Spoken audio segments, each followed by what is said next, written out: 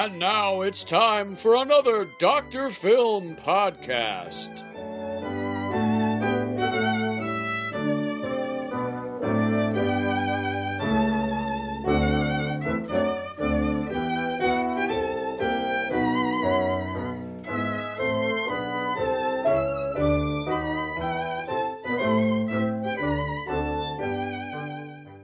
And now, Dr. Film. That's awful. Shut up, we're on. Greetings and welcome to the Dr. Film podcast. I hope this goes over better than your TV pilot. Hey, that was good. Only if by good you mean that 90% of the world ignored it and half of the rest hated it. But that last half, they loved it. Yeah, look at all the success it's brought you. Well, moving right along. Ask Dr. Film. This is where you send in questions about films and I answer them for you. Anamorphia has been gathering up the questions and we're ready.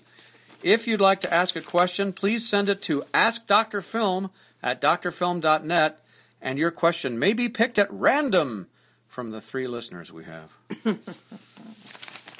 Well, the first couple of these I picked because they'll annoy you the most. Here's the first one from Lars Lindstrom in Minnesota. My wife and I are arguing about what the first color film was. She says it was The Wizard of Oz, and I say it was Gone with the Wind. I don't think The Wizard of Oz counts because the beginning and end are in black and white. What's the real answer, Dr. Film? Well, this is going to be a long show. I can see that now. Color goes back to the early days of film. You can find hand tinting and stenciling from 1895 or 1896. Yeah, but that doesn't count because it's a short film and it's painted on color. They mean real, natural color and a feature. If you're looking for a feature in real color, I'd say The Delhi of Durbar from 1912 in Kinemacolor. Kinemacolor? That was flickery looking, not steady. They mean non-flickery color. Okay, The Gulf Between in 1917 from Technicolor. No. That's a two-color process. We don't see all the colors. That doesn't count. So you want to see the first movie in full color that wasn't flickery, that was a feature film, and was entirely in color? Yes. Well, if you count some of the odd British or German processes that petered out in the 1930s. No. So you want to know the first movie in color that wasn't flickery, that was a feature film entirely in color, and a process that wasn't a flash in the pan. Yes. Well, Becky Sharp from 1935. No one's ever heard of that. Well, that's not my fault. That's the answer given the restrictions you gave me. It's on video. It's the first feature film in 3-strip Technicolor, even though there were lots of color films back through the early days of the movies. Well, this one's from Mort Guffman. What's the best way to watch a movie on my phone, Dr. Film? Should I use Netflix, TCM on demand, or just YouTube? Oh, dear. Well, I wouldn't know, Mr. Guffman. For me, watching a movie on a phone is like sucking up peanuts through a straw. Even if it works, you miss the point. Movies, especially older films, and particularly silence, should be seen with an audience. They were created that way, they were cut that way, and they were timed that way. That's what the art form is. You wouldn't want to play Grand Theft Auto 63 in a crowded room, would you? That's supposed to be a one-on-one experience. They're not the same. So, you're trying to sell a TV show that people are going to watch on their phones. You know they are. Then you're telling them that they shouldn't be watching this on their phones at all, but with an audience? You hypocrite. The Dr. Film Show is supposed to be a stepping-off point, so you can learn more about the movies and then appreciate them with an audience. We also show movies that no one else is probably going to show, so at least you get a chance to see them. But seriously, if you're going to watch movies on your phone, and that's the only way you'll watch them, I'd recommend one of the paid services, because the stuff on YouTube and archive.org is really terrible. I don't want people to get the idea that all old movies look soft, fuzzy, and blown out. Next question. Well, this is from Mr. J. Griffin from Ipswich. Why are all old movies fuzzy, soft, and blown out? Is it bad technology? You just pick these randomly, right? You're not just shuffling them around just to pick the ones that'll set me off, are you? No. This one was on top. Well, Mr. Griffin, if that's your real name, old movies were not always fuzzy, soft, and blown out. What's come down to us, and often all of what we can see, is poorly copied prints that don't look anything like they did when the films debuted. Sometimes we're lucky and a preservationist finds a great nitrate master or a negative, but sometimes all we have are bad copies. That blown-out look, you notice, is because of the copying being poor, not because of the way the movies were shot. Wow. You did that whole thing without swearing once. I'm impressed. I'm saving it until we're finished and we get to your employee review. Well, this one is unsigned. It says, I want to find this movie from TV. Roy Thinnis was in it. And there was this house. That's all I remember. You're going to have to do better than that, Mom. You've been looking for the same movie since I was a kid. Oh, that scares me. What? That you have a mother. Imagine how she feels. Well, this is from a Mr. Anonymous. I saw your pilot. It was terrible. You don't know how to light things properly. Your cutting is terrible. But the worst thing is, you picked Murder by Television to be your movie. It's a horrible movie. Your whole show looks cheap, and a really professional company would never pick it up. Your dream of having it on TCM is a complete fantasy. It should be free on YouTube. Did you write this? No, but I love this guy. The show is a tribute to old-fashioned hosted movies of the 1950s, 60s, and 70s. It's supposed to look cheap. It is cheap. Those shows look cheap. Yeah, if we had it to do over, it might be different. But we don't. We shot the show in 2008 and finished it in 2009. It was shot with a broken camera and a computer over 15 years old. It's amazing it's as good as it is. Look, we don't care about the drama behind the show. We just care that it was terrible. So why don't you shoot a bunch more shows now that you have a faster computer? Oh, come on. That can't be the same question. You're making this up. No. It was on the other side of the card. Look for yourself. Looks like your handwriting. Well, it's just a coincidence. But I did say I loved the guy. Making that pilot was a huge amount of work, and as Mr. Anonymous stated, it didn't exactly set the world on fire.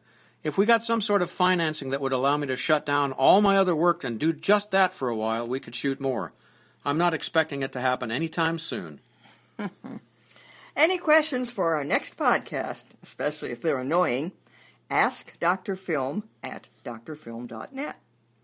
Here's one last one from Stuart N. in Indianapolis. I heard that Buster Keaton saved London After Midnight when he started colorizing all the films that James Mason found in the salt mines in Kansas. Is that where you got your copy? Okay, that's it. I'm not answering that at all. Let me tell you what's right with that question. Nothing. Nothing at all. You know, they say there's no such thing as a stupid question. Yes, there is. I just heard it. And now it's time for Dr. Film's Pocket Rant.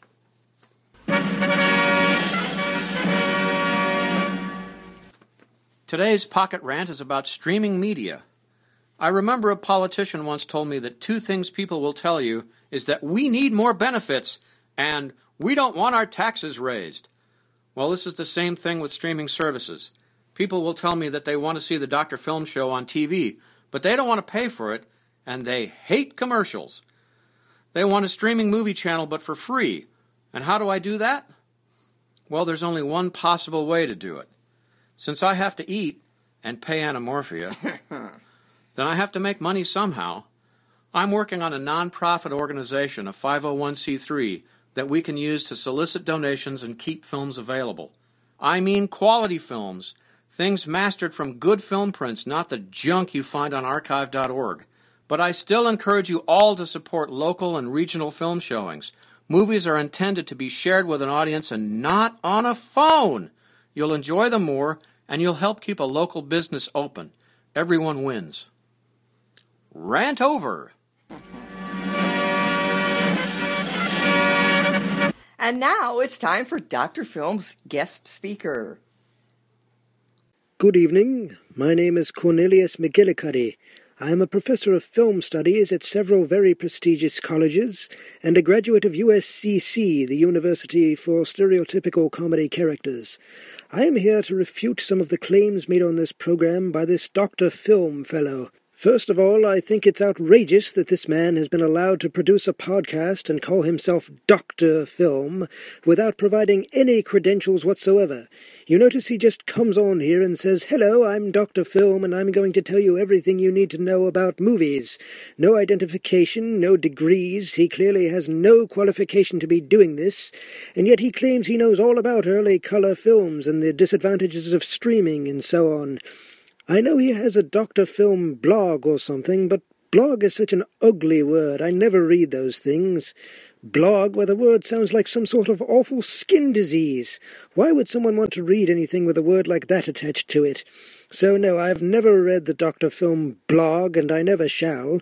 I base my knowledge of this fellow only on the preceding few minutes of this program, and I think if he expects us to take him seriously, he should tell us how he became a doctor of film in the first place. The fact that he hasn't done that clearly shows he is unqualified to speak on the wonderful subject of film history. Now then, to get to the specific problems with the things he's been discussing, you recall he was talking about the first all-colour film. He mentioned The Gulf Between from 1917 was one of the first all-colour films. Very irresponsible. I've never seen that film. In fact, I've never even heard of it. So obviously there is no such film. It's absurd that this man should be answering people's questions by just making up films that never existed. He might just as well have said that the first all-colour film was, Goldilocks and the Three Charleston Dancers from 1926, or something equally ridiculous. How does he expect to help his listeners and give them accurate information if he's only going to make up titles of films that no one has ever heard of? He mentioned Becky Sharp, which, according to the Internet Movie Database, which of course we all know is the most accurate source of movie information, certainly much more so than this Dr. Film, the IMDb says that Becky Sharp is a 1935 film directed by Ruben Mamoulian with Miriam Hopkins and Cedric Hardwicke. Now, I hate to say this, but even the IMDb is dead wrong on this one. There's no such film as Becky Sharp. There can't be. Why, Miriam Hopkins was fighting in Vietnam in 1935. Cedric Hardwicke hadn't even been born yet, and Ruben Mamoulian was dead. Poor fellow was eaten by an alligator. So obviously they couldn't have made a film called Becky Sharp in 1935, even if it had been made in colour. No, according to my research, the whole thing is a joke. IMDb has made a typo, you see. The film they're thinking of is called Bucket Shop, from 1953, directed by Robert Mitchum and starring Lida Roberti and Dustin Hoffman. I don't know how such a simple piece of information could have been twisted around like that, and then this Dr. Film person has the nerve to perpetuate such nonsense on the air instead of getting his facts straight. In fact, if I may take the liberty of answering this question myself, the first all-colour film was Casablanca. Everyone's heard of Casablanca, so that must be it. Unfortunately, only black and white prints of it exist today, but it was originally made in colour. A lot of people don't know that, you see.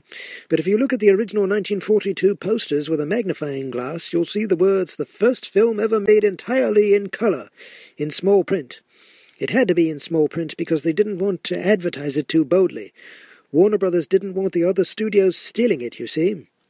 I know you're thinking, what about Gone with the Wind? Well, it's quite the opposite there, you see. Gone with the Wind was originally made in black and white, but the original negative was destroyed in 1991, and the only prints we have today are the colorized prints that were aired on the Turner networks. I guess we're so used to seeing the colorized version for so many years, people think it was made that way, but it wasn't.